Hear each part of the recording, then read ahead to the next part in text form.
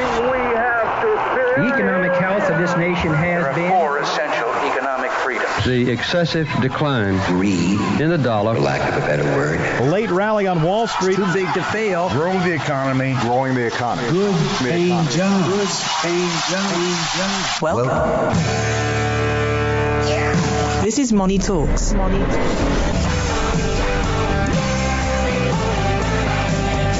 morning. What up, fam? You're listening to Money Talks, Atlanta's longest running, most respected money show on radio. I'm Troy Harmon here today with Logan Daniel, who has all kind of stuff behind his name.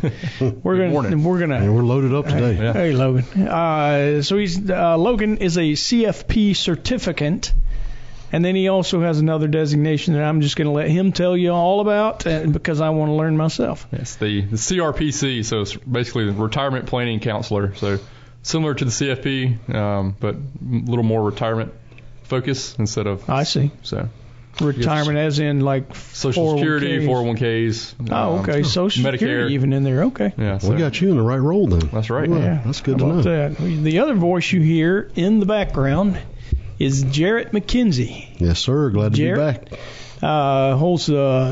He's a CFP certificant as well. The board still loves you.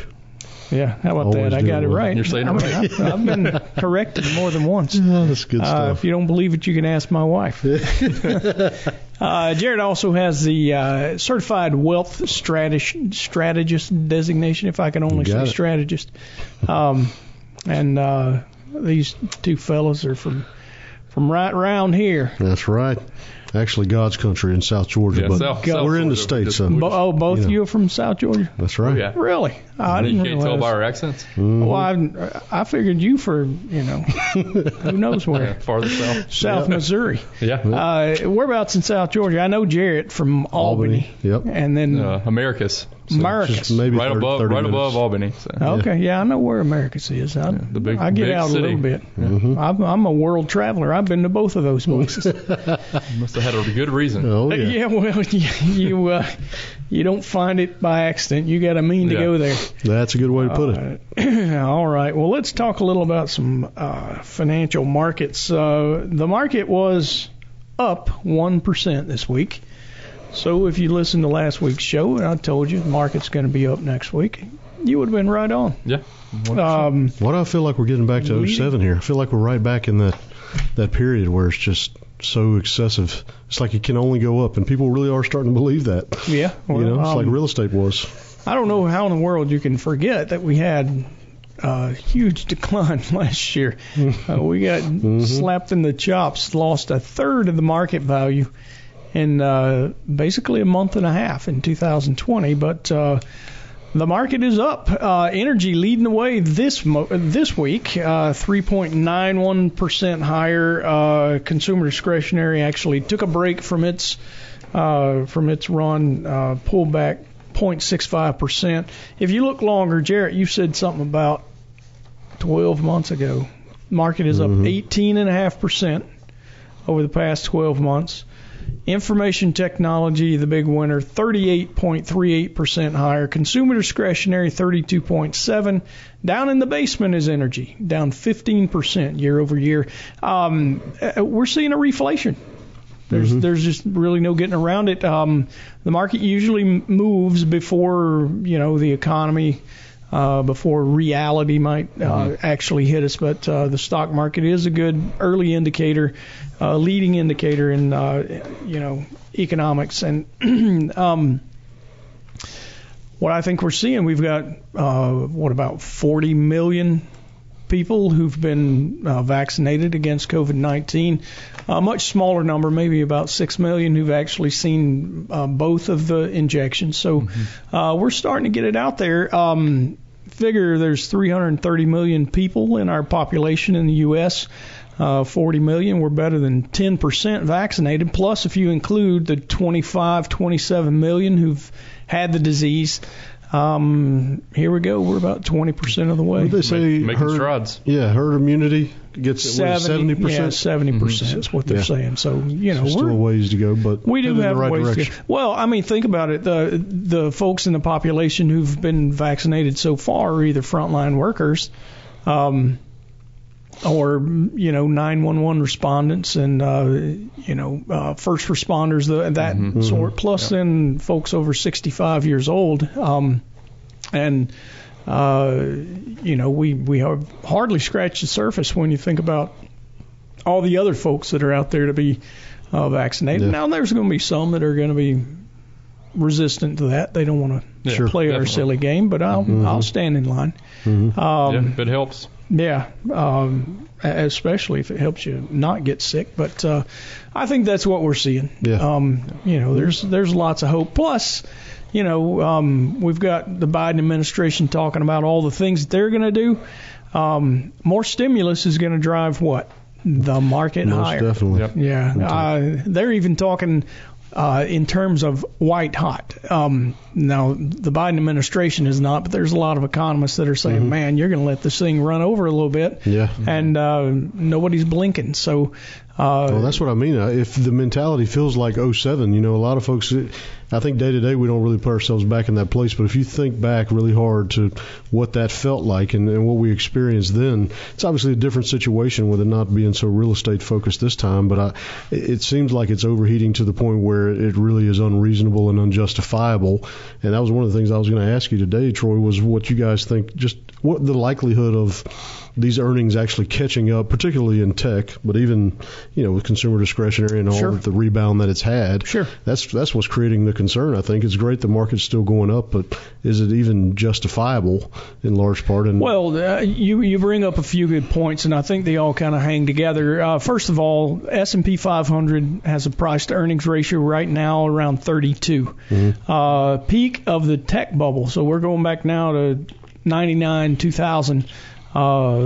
We had a PE of around 30. What's happened this time? Technology has become a huge portion of the S&P 500. It's 27% or thereabouts of the S&P 500 total. Back in the days, in the early 90s, it was 5%. So as technology has become more and more a part, obviously it's the only way that happens is it outperforms, right? So it's outperforming the market overall. We just saw that, in the numbers we were talking about. What did we say? Market up 18%, 18.5%. Almost 39%. Yeah, in the last 12 months. 12 months, right.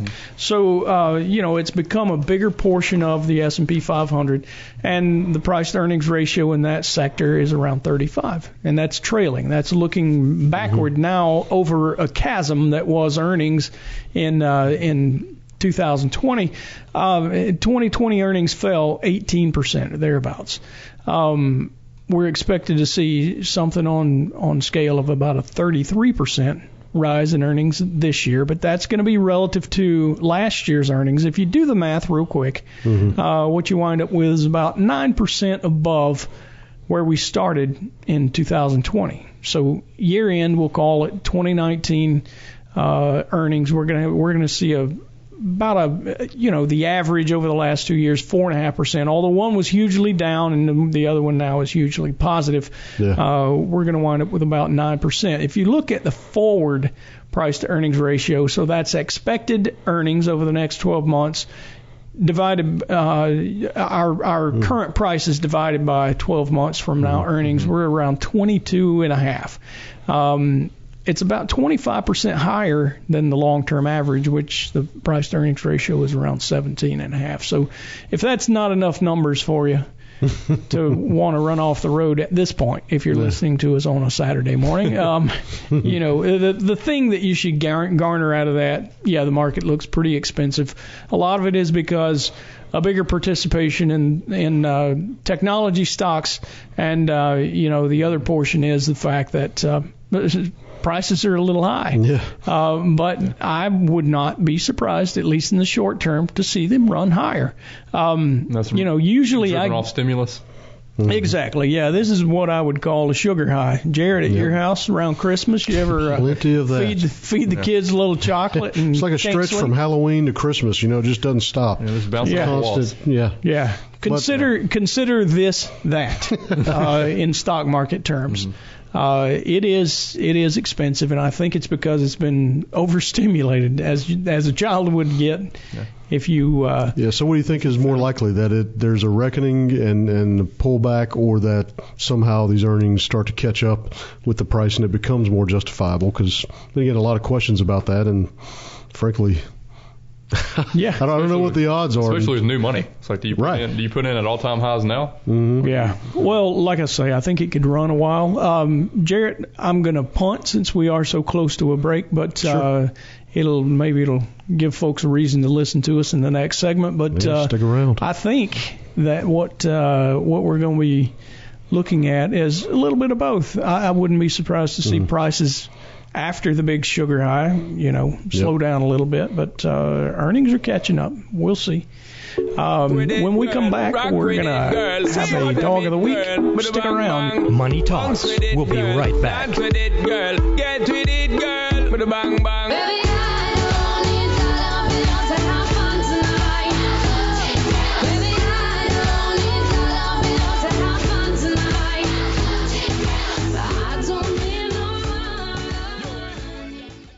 All material presented is from sources believed to be reliable and current, but accuracy cannot be guaranteed. The contents are intended for general information purposes only.